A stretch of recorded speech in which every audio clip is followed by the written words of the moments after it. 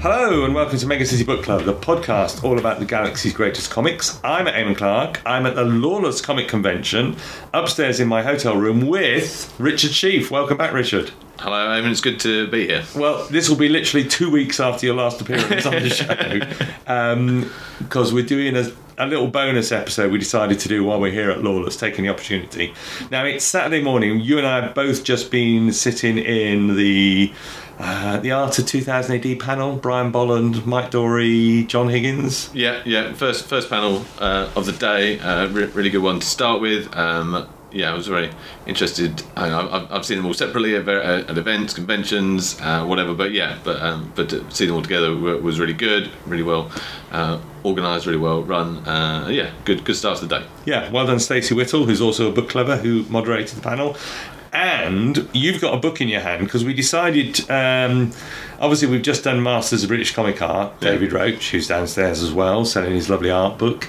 But we decided to sort of like throw in an extra one because there's another book that came out last year that we decided we'd talk about at some point. Tell us, what have you got for us today?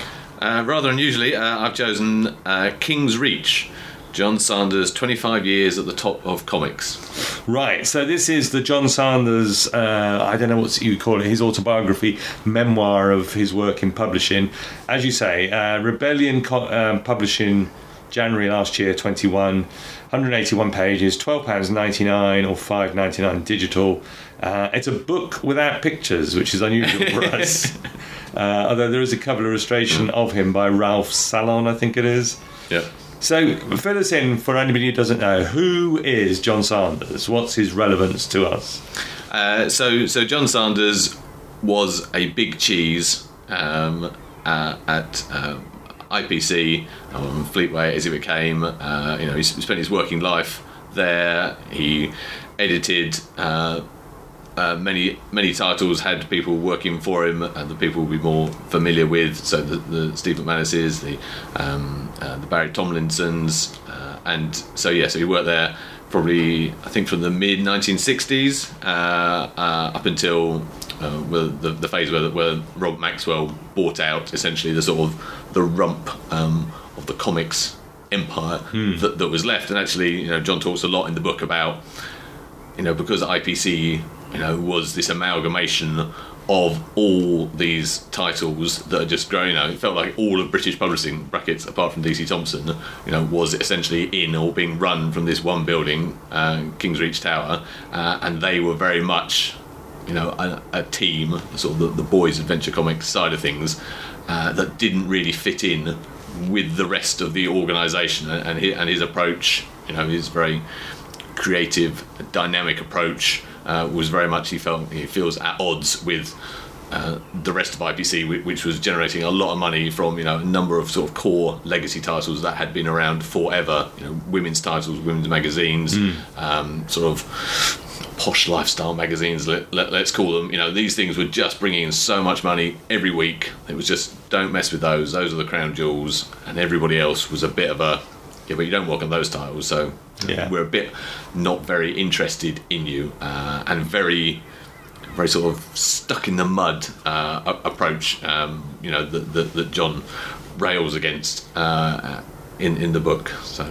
Okay, so a fascinating figure. Obviously, there's one big key story for a 2000 AD podcast, which we'll get to in a moment. He's been involved with some other big moments in British comics. I mean, you're a British comics scholar, so this stuff must have been quite interesting. But of course, one of the things on my reading of the book this time that stood out was that he cancelled a certain original comic, didn't he? He did. I mean, his legacy is the invention of the hatch, match, and dispatch policy, which I'm sure we'll get on to. But you're right in terms of if you work in that environment where you are launching new titles all the time, you are also cancelling titles. Yes. And somebody in 1969 had to put the original Eagle out of its misery. The 1950 heyday was a long time ago, and John talks in the book about, well, actually each week you sell fractionally fewer comics than you did last week, which is why you've always, you've got to have a sort of a relaunch or a free gift drive every so often, because you've got to get the sales back up. But just slowly, the sales will go down if you're not careful, and eventually, like in the case of Eagle, you will go from those sort of million copies sold in 1950 to 20 years later, you're down to, I don't think he gives a number, but let's say about 50,000, and and at that point that was below the threshold for which they were prepared to invest in you as a title, and that was it, and he cancelled it without much fear or worry or concern. I think he's quite a sort of blood and guts art capitalist, sort of real sort of, if this is working, it's, I'm not hanging around for this title just because it was big 20 years ago. It has to be big, it has to be popular now, and if it isn't, it gets Hatch, Match and Dispatch. So the original Eagle would merge into to Lion, and eventually, actually I think it's sort of Lion merges in. Is it merged into Battle next? I can't quite remember the timetable, but then Battle will then merge back into the new Eagle originally. So it's sort of, it just is, it's sort of, it goes round and round and round. But I hadn't really, when he talks about Hatch, Match and Dispatch policy, the bit I'd never really thought about until John explains it in the book is around, he sort of looks at DC Thomson titles and sees them selling, let's say 1 million copies a week, and he thinks, well, I can't invent a title that sells 1 million copies a week, but I can invent 5 titles that sell 200,000 copies a week. So that's that's 1 million copies. So that's what he wants to do. He can't generate, he can't launch something that's just enormous. He can generate 5 more sort of middling titles, and that brings in the same amount of cash as one mega seller. And then, just to keep them going, you Hatch, Match and Dispatch them. And he runs, an enormous number of weekly comics. He's running specials. He's doing annuals. He talks about, sort of, for a while, that they don't do licensed material. They've got enough. The archive and the history they have, and the number of titles they have. They don't need to do licensed material. But eventually, that side of it will come into it as well. So. So he does make. He's the tough financial decisions guy, isn't he? Yeah. It seems. Yeah. He's very much the. It's which sort of makes it slightly unusual. I'm not sure. What the demand for this book was. You sort of come at it from that sort of. Who's out there thinking? I wonder about John Sanders. I wonder what he did. And I don't think that question was being asked. But I think if you want a broad range of views about British comics, then you need to have Barry Tomlinson, with his view. You've got, Steve McManus, has his book.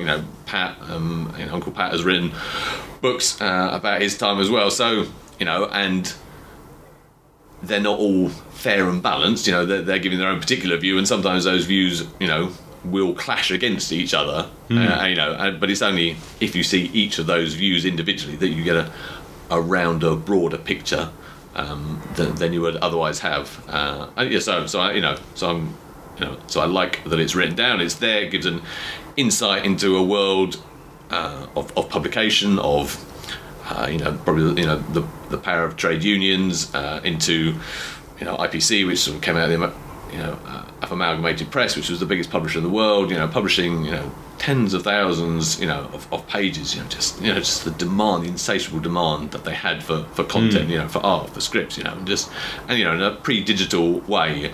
You can almost not imagine how many people it required. To move. Physically move art around to get everything done, and for magazines, monthlies, annual specials. So it's a sort of a snapshot into a very much a vanished world. So you've mentioned the Dispatch, obviously. Let's talk about some hatching, particularly in the 70s, because in the 70s he's sort of there and responsible for launching certain key titles, isn't he? Yep. So he's there. He sees again. What DC Thomson are doing. Action. Is what on his watch, as it were. So Battle is there as well, and 2000 AD. So they're all, he's there, and he talks about, he has a real love for creation of a title, and an IPC, was so enormous at the time that you could almost just sort of, and he talks about the occasions when he went, I think I'm just going to launch this magazine, so an incredibly sort of powerful, organisation and figure within it to be able to say, let's just do this and see what happens. And it sold 200,000 copies, but that wasn't enough, so we just cancelled it. So very wow, it's, an organisation that could just do that. It had enough reach, had enough pulling power to be able to do that in a way that would be very difficult. I think now when we think, well, actually, I don't know who's in King's Reach Tower anymore, but actually, have they even knocked it down? I can't remember. It's still there. It is still there. But the idea that that building, just full of people producing, thousands of journalists. Talk about, they go to sort of, the NUJ Father of the Chapel. They go to meetings. There's a couple of thousand journalists there. For whatever the topic is under discussion. So it's an incredible size organisation that that had the financial resource, and the organisational resources to be able to say, we want to launch Battle. Right, what we need is, okay, we have these artists. Right, we need the printing presses. And just to be able to, like you say, hatch those titles on a regular basis, and then support them for the years in advance. He's very clear in his book that you need really good people, maybe on like the technical side, to know how to edit a title. And he's very critical in his book of some of the other editors on different patches in different parts of IPC, and they're sort of how they could never edit a comic, how they could never edit their own titles. It's an interesting to see how that all that would hang together. But I think he's probably, it's fair to say he's probably quite a divisive figure. I think I've in other books and things I've seen, he's, like I said, because he's very much viewed as the money man. He clashes with Pat Mills around creators' rights, famously. And although he's very keen on having great sort of technical editors, he's not keen on having or being able to retain those great creators who are obviously the sort of the underpinning architecture of the IPC edifice, and are keeping the whole thing going. It gives a particular example about but if you produce 30 pages in a comic, and I'm producing 30 of those a week, and they've each got an artist, a letterer, a script writer, that's like 2,700 people a week I need to pay money to. It's madness. So I couldn't, this is pre-digital, I couldn't possibly pay all those people. The checks involved would be too ridiculous. Obviously I would say, well, you just pay everybody a $5 or more. And that's it. But he's very clear, there's no money for creators, but it turns out there is clearly money for, and again he gives examples in the book about these enormous launches that IPC would have that would just they'd spend millions of pounds on advertising, printing, and the whole thing would be dead within 3 to 6 months. Millions of pounds they were sort of happy to waste in the sort of Hatch, Match and Dispatch almost approach to sort of women's magazine. So some of it is quite, I think quite difficult, because on one side there's a lot of money to be made, there are lots of ways to waste money, but he's very clear that he's not prepared to waste money on creators' rights. And that sits uncomfortably, and clearly it sits uncomfortably with Pat, who he clashes with in the book. And I think John comes across as this quite sort of, it's kind of like his arch capitalist figure versus Uncle Pat, who's probably at the opposite end of the political spectrum. So how they actually worked together successfully, even for 1 week, 2 weeks, 3 weeks, it feels sort of hard to imagine. But they did for a while. I found that section quite fascinating, because, as you say, John Sanders clearly recognises Pat Mills as a genius at launching new titles, and that's what he wants. But Pat says to him, I want creators' rights, I want a share of the profits or whatever, and no. But just make me a Battle, make me an Action, make me a 2000 AD, make me a Misty. And like I say, John, obviously, he loves creation. He talks often in the book about, actually, I don't want to sit in an office. I want to sit in an office, with a drawing board, so I can sort of sketch out. Well, actually, what he has this sort of ability to try and sort of, to look inside the reader's minds and go, that is what this reader. I think this reader exists. I think this is the magazine they want. And for a while, he scores, hit after hit with these magazines. Obviously it's his book, so he can, he paints a good picture. But he's also talking about titles that he can look at and say that, that reader doesn't exist.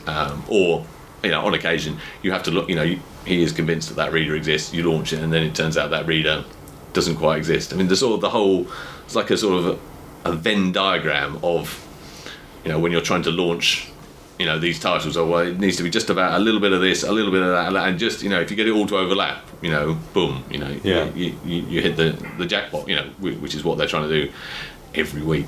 And interesting. He talks about if you go to an editor and say, "Oh, can you just come up with a new title?" What about think about something different? And that editor has no ability to think about any other titles. They cannot be creative because they've got 5 days. Just all these weekly titles. It's such a everything has to be done by Friday afternoon at 5 o'clock, let's say, and just the effort and the mental willpower to produce, to get everybody. You've got the scripts are in time, the art is on time, it's been lettered, it's it has to be. It's all been done by by hand. It's got to go through so many pairs of hands before you can Friday afternoon at 5 o'clock say collapse in a heap and say, oh, there we go, I've produced Battle this week, thank God. And then you come in on Monday morning and it all just and it all just relentlessly starts again. It is they are all hamsters on the treadmill, and you can see why people just it's a young man's game, and they and sometimes they want to get off that treadmill and go, no, this is too much. So it's interesting his views on the editorial process and some of the projects that he lived through, successfully and unsuccessfully.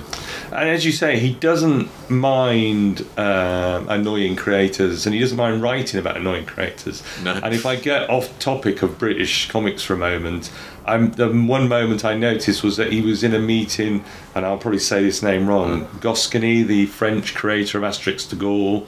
I've seen the name written down so many times, I don't think I've ever said it, but Goscinny, he's in a meeting with him, and he really pisses him off as well, doesn't he? Yeah, and like I say, and he's not worried, shy about mentioning this. No. Sort of, oh my God, that's the most embarrassing thing. He's one of the, single-handedly, one of the greatest creators of European comics, and he's not. It's not like he's having a meeting in London with him. I think he'd gone to Paris, sit in a Paris publishing house, big Paris publishing house, sitting around the board table, and he's still quite happy to tick him off and to annoy him, and has no shame in sort of recounting that. I mean, some of his memories and some of the things he writes down in the book, are not quite how things occurred. I think, if I'm honest, there's a level of fact checking that hasn't. That I'm sure a level of it has gone in. But there's not enough in there. There are things in there you think, no, well, that's just wrong. That's just wrong, which makes you worry slightly more about other things. Think, well, is that wrong? And sometimes I think the chronology, I'm less clear about. Is this book moving through chronologically? And you think, okay, you've talked about battles, and now we're going to talk about actions, and now we're going to talk about 2000 AD. Some of it's more, it sort of ebbs and flows a bit between. So it's hard to sort of go, well, is that meeting with Goscinny where you're talking about launching that title? Because actually that title launched 10 years before. Yes. So how does that title from 10 years ago that you were talking about 2 pages ago now tie up to this? And so there are bits that don't hang together for so well, and I think could be ironed out, but it's odd. I noticed there are some errors in there that you've documented, I think, on the 2000 AD forums, some factual bits and pieces, dates and so on, and titles that he gets wrong, because obviously he's got this long history. He's writing this memoir, long history in publishing. I mean, a couple of other moments, of course, he's quite, as you say, he's quite keen on new comics. He's quite keen on British comics, and he defends them. And he famously goes on Nationwide with Frank Boff to defend Action in a piece of video that sadly doesn't seem to survive in the archive. But I think that's the one where Frank Boff allegedly tears up a copy of Action on camera. And John Sanders was the one there defending it, I think. Is that right? Yeah. So he's the man. I mean, I think I think Frank Boff will get involved. I think in New Eagle, I think there's a. I think Frank Boff will also get involved in that. I think there's an episode with it's a character called it's the Hand, and there's an issue around he's sort of an Italian. It's got a haunted hand, obviously, right. And he ends up talking about. The story is sort of the hand has a life of its own, although it's been surgically reattached to this sort of straight-laced sort of guy, and it's actually is the hand showing children how to make petrol bombs. Ah, okay. So Frank Boff gets involved in that story as well, and again John Sanders has some examples in the book of people I think Paddy Ashdown as well. He seems particularly, Yes. again, he's antagonistic towards Paddy Ashdown with this sort of Paddy Ashdown round. So my constituent says this. What are you doing about it? And he delights in writing back and essentially saying, well, your constituent is stupid because of the following 5 things. And but yeah, John is the sort of the public face who has to stand up, in front of the TV cameras for these controversial moments. And I think for action. I think that occurs when he's on holiday or something. There was something, and they're sort of, and he's like, no, I'm going on holiday now. Don't do that. I'm off on holiday, and then they do it anyway when he's there, and he has to sort of cancel his holiday and fly back to London, sort it out, and then go back to being on holiday again. So yeah, he's then obviously very happy years later when Frank Boff is rather knocked off his perch through his personal peccadillos and and takes great delight in that. So yeah, it's an interesting character, and it's it's an interesting book. I think we can overcome the factual errors. I think it gives a great insight into a world which is long gone, and again, I think you need that range of views about what went on. I think that enriches the picture we have of British comics history, even if you think, I'm not sure I'd go for a drink with this man. Because you mentioned, obviously, there is Barry Tomlinson's written a book. Yeah. Steve McManus, obviously, The Mighty One, which we've done on this podcast. Pat Mills is Be Pure, Be Vigilant, Behave, and so on. How do you find this one as a sort of, as a read, as a book? So yeah, you're right. Sort of editing titles or editor titles is a niche market. So I find it as a book. I think to me, Sanders comes across as, I think, I'm not sure if he's angry about sort of the death of British comics, and and that sort of and that is that still grates at him, and that's what he's mourning. So it's which is not often the sort of thing that that powers a book. I think if you read Barry Tomlinson's book, or he comes at it from a very different angle. It feels like there's more love in Barry's book. So whereas this one is driven for a love. It's from a love of the medium, but but he can see that in his eyes, the trade unions have destroyed his beloved company that he worked for and was able to do these amazing projects and bring all these titles to give birth to them. So it's interesting, but it's he doesn't. I don't think he's worried about coming across as being a likable, let's say avuncular figure. No, he's not worried about that. So so I think, depending on your personal point of view, that might rub you up the right way, or it might rub you up the wrong way. He's also very much against accountants, and I'm an accountant, so I can't tell how much of my sort of slight disdain is because he just keeps going on about the bean counters ruining his life, and I think, but I'm a bean counter. So I need somebody who's not an accountant to read this and think, actually, he's right. It's all the fault of the accountants, or actually, it's it's not. But you're right. He's very clearly not the avuncular character. He's not the character who puts an arm around the creator's shoulder, perhaps to help them on or anything like that. But he's also very clear that's not his job, is it? His job is hatch, matching, dispatching. Bringing in the weekly sales all the time. Yeah. You mentioned accountancy, because obviously at the end of the book, it gets taken over by the Maxwell, whatever, corporation, and obviously it's written with the benefit of hindsight, but even for me as a non-accountant, it was clear that there was some strange financial stuff going on with the Maxwells just buying stuff and then not. Yeah, it's particularly. He gives a number of examples. So they've been, so the Maxwells have brought, have paid well over the odds for the company. And he tells them, doesn't he? Yeah, John Sanders tries to put a bid together to buy the company. Eventually, he gets so sick of being this sort of square peg in a round hole and being told, you're just the boys' comics. We're not interested. We're only interested in whatever it is. Woman's Own, Woman's Realm. Yeah. And it's just, and in the end, he's sick of it. And he just says, look, why don't you just sell it all to me?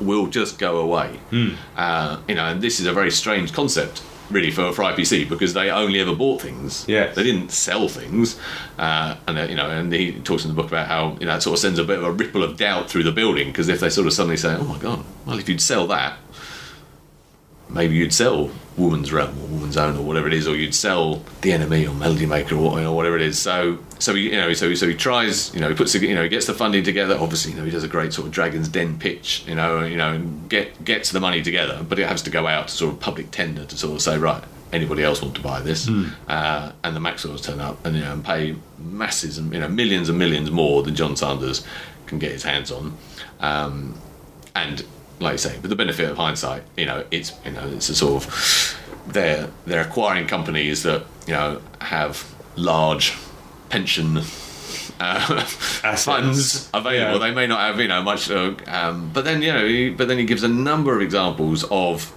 these sort of, again, he continues to have brilliant ideas and of titles and of things that he wants to do, and works to sort of, right, we're going to launch this, we're going to launch it. I think there's sort of one where I think it's a football comic, literally, they've done all the work for months, he's hired all these journalists, they're all, it's just about to press go. I mean, literally, the whole team have gone, oh, right, we've done it, we've put the first issue to bed, and they're literally having their Christmas lunch, and then Kevin Maxwell sidles up to him to say, we're not doing that. And he's like, but why aren't we doing it? Because we're not doing it. Yeah. And it's completely baffling to him. And that bit, reveals a sort of the side of his story, where he is at his weakest, because he's being beaten by this sort of, if he thought he was an arch capitalist, then he meets Maxwell, who's this sort of, uber arch capitalist, and he just cannot understand. He's been brought on to create magazines, to run magazines, comics, and he can do all that, and he can do it very well, and he can get teams together, and he does it a number of times, and then each time it's just one issue, no issues, and the whole, he's like, well, we've booked all the advertising, but the presses are booked, this stuff is going to be produced, and like, not interested. It's completely confounding, and that is the bit where he has my most sympathy. He is at his weakest at that point, and he's just completely. He understands business completely, and it sort of feels towards the end as though they sort of they break him, but he just cannot get his head around this whole thing. And it's quite sad. The idea that they buy companies. But then when they bought them, they don't do anything with them. They don't spend any money on them. And as you say, he goes to them with so many new ideas, and they say no. But if he mentions another company that they could acquire, they seem to get interested. They'll say, oh yeah, we'll buy that, but we won't spend any money on your new title. It's very confusing, and I'm sure it's just a sort of the shiny new toy they want is a different company, rather than John is there trying to develop in-house shiny new toys, or here's a magazine, and that bit is a bit somehow that's quite boring, whereas buying something, I'm sure to do with the financial leveraging of the deal, some of that is more interesting, that's more exciting than actually developing something in-house of your own that you could then sell to somebody else. But maybe they think, well, actually we're never going to sell us as a company, so therefore we don't have to develop things in-house, we just buy things that are successful rather than trying to develop things successfully, which is what, John Sanders is there to do, and is completely stymied in all his many efforts to do, and is very, flummoxed by the whole process. It's very odd, and then, with the benefit of hindsight, we now know why. We now know why, what the Maxwells were doing, Okay, all right, fascinating. Any other sort of standout moments or episodes that he describes in the book that really stood out to you?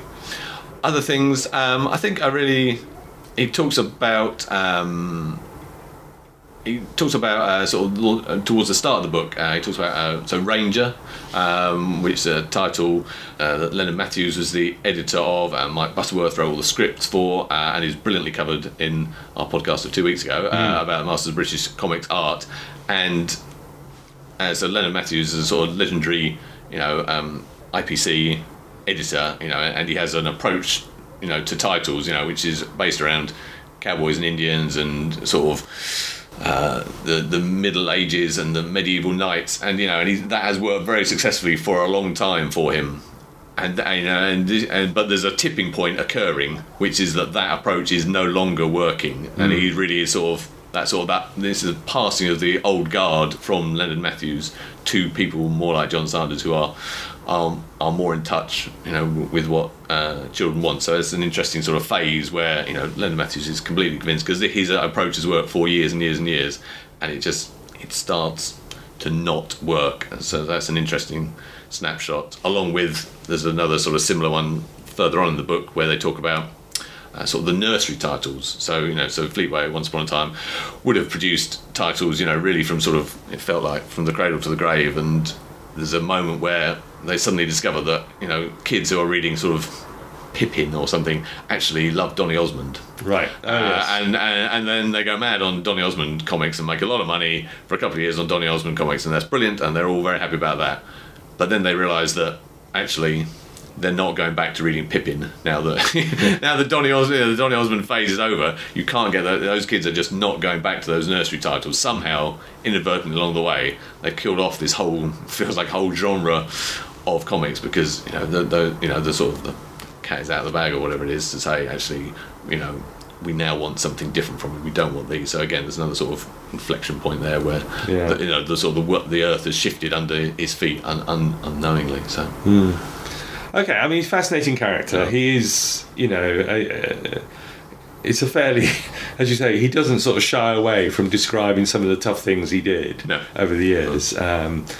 Have you read Des Skin's first volume of his memoir that started coming out? Yes, the collection, my collection at home of editorial memoirs is groaning under the weight of new publications. So yes, I've read volume 1 of Des's memoir, volume 1 of. I know he said 5 on Facebook. I don't know how much of that is true. And then I think I heard him talking on the Awesome Comics podcast a couple of weeks ago about then actually at the end putting them all into one big book, get everyone to double dip and then buy the big book at the end. Yeah.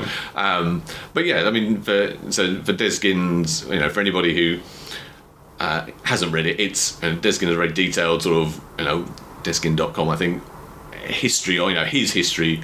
Of his involvement in comics and fanzines, and starting out in Ghoul, in the 60s with Derin Collector, his sort of sales catalogue, and then how he comes to progress from that to working on titles like Buster, and how volume 2 or 3 he will leave Buster and will go on to work for Marvel UK, will come to work on Warrior, Comics International. So there's a lot to cover, and actually Des's book is absolutely rammed with fantastic images. Photos are great. So really great images. Very rare about artists, writers, or in-house shots. Early titles that he worked on. So that's quite a. So volume 1 is out so far. Very enjoyable. I'll continue reading the others. It goes on the shelf, like you say, with Barry Tomlinson's book, with Steve McManus's book. There's all the other title that came out probably maybe 25 years ago now. It's called Living with the Eagles, which is the biography of Marcus Morris, who was the editor of the original Eagle, and that's written by his daughters, and that goes into. That has the most sex in, I'd say, of all the publisher memoirs. So that's the sexy one, right? Okay. Surprisingly, that was like, this is okay. But again, so he lived a very interesting life and covered a lot of things. Started off, launching Eagle, but would end up being in charge of what they call Nat Mag Co, National Magazine Company, which is like an enormous US publishing house. So really, sort of ended up absolutely at the top of the tree. But from being, this sort of Liverpudlian sort of vicar to being actually in charge, lived a very unvicarish life in absolutely every sense. So So I like that. I like that one as well. But I think probably from a pure 2000 AD point of view, I prefer Steve McManus's volume over John's. But I think, like I say, for that breadth of what's gone on, then I appreciate that it's here. And I think if it's not written down, I was listening to a podcast a while ago, and somebody sort of said, they suddenly, their dad died, and suddenly they realised, but we didn't write all that stuff down that you knew. Didn't tell the stories. Yeah, you didn't tell the stories, So whether you like the stories, whether you dislike the stories, whether you're in favour of the stories, whether you're not, at least we know what the stories are. Yeah. John Sanders tells us, in a way, the facts and figures. He tells us about the tough decisions. Yeah. Steve McManus is a slightly more warm and cuddly presence as an editor. And in fact, he's downstairs sitting at a table with Alan Hebden. He is. So we should go down and say hello to him again. Forthcoming, I think Dave Bishop does talk about doing his own version of what went on in the 90s at some point. I've heard that rumoured. Yeah. Not really editorial, but Dave Gibbons' memoir he's working on his autobiography. He is, yeah. I was able to help Dave out just a little bit with that, with a back issue of IPC News, like sort of the in-house magazine they had, and I've only got, I would like more issues, but I've only got one issue of that. But that is the sort of pre-launch of Tornado. There's a whole sort of centre spread of Dave, sort of people taking photographs of the people taking the photograph of that. So sort of you can see this is Dave, pretending to fall off the roof of a building. So so it's got things like that in it. And I had that, and Dave just said, "You haven't got one of these, have you?" Like a magician, I could just pull that rabbit out of my hand and say, "Oh, well, of course I've got one of those." Fantastic. So I'm looking forward to reading that. And I think it comes out in September. I think it's coming out this year, isn't it? I'm looking forward to it. That one I think will be. Knowing Dave is a very entertaining read, I should think. Yeah. So I'm looking forward to that. Okay, so King's Reach, 25 years at the top of comics by John Sanders. You recommend it? For completeness, yes. And again, if you're not an accountant, you'll probably enjoy it slightly more than I did. But I think it's It's good to see those big decisions, because we wouldn't have seen those from other people. So for the breadth of what was going on in British comics, I think it's useful to have. Fantastic. Thank you very much, Richard. Just remind us, where do we find your blog? You find it at www.boysadventurecomic.blogspot.com, where I continue in my one-man crusade to document. It feels like the whole history of British comics, one day at a time, every single day. I can't remember what's on the blog this morning, but yesterday it was Tesco and their Fun and Games comic, 1969-1970, that ran for nearly a year. And it's lots of strips based around advertising food, it's glossy, high quality magazine that comic that you could buy in Tesco's. It was their in-house promotional tool that they used for a year. It's got some really artists in it that I really liked. So Don Harley, who would work on Dan Dare, but he's a year where he draws a Captain Birdseye strip. Oh, right. So I like his strip, but a lot of the others are definitely the artists and the style and the stories are more aimed at the nursery end of things. But they have really lovely covers, really sort of evocative, sort of Ladybird-esque, real sort of 50s, 60s, middle class, blonde-haired, blue-eyed children in that sort of Ladybird way. Obviously, often drawn by an artist, Leslie Caswell. So that was what was on yesterday. I've got a number of posts lined up for things, but it's the usual mixture of odd things I find on eBay, odd things I acquire, ongoing pieces of work where I'm trying to come up with a complete list of things. So I don't know what we've had in there recently, like Inspector Gadget comics. How hard can it be to come up with a whole list of the covers for Inspector Gadget comics? It turns out it's harder than I thought it would be. There's only 7, so how hard can it be? But I just, I couldn't Google it anywhere, so I was like, okay, if I can't Google it, I'm going to start recording it, and then eventually I will get all 7 images together, and then I'll have them, and then I can think about, so I use it for that sort of, here's a problem. I don't have all the pieces of the problem, but I'm going to start. Right. Because if I start, eventually, somebody else will send me another image, or I'll find another image. And, okay, right. We'll just, we'll update that. So, boysadventurecomics.blogspot.com, or follow me on at Richard and Sheaf. Perfect. Thank you very much, Richard. You'll find all my stuff at megacitybookclub.com. We are going to go down and rejoin the fray at Lawless. Anybody particularly to say hello to?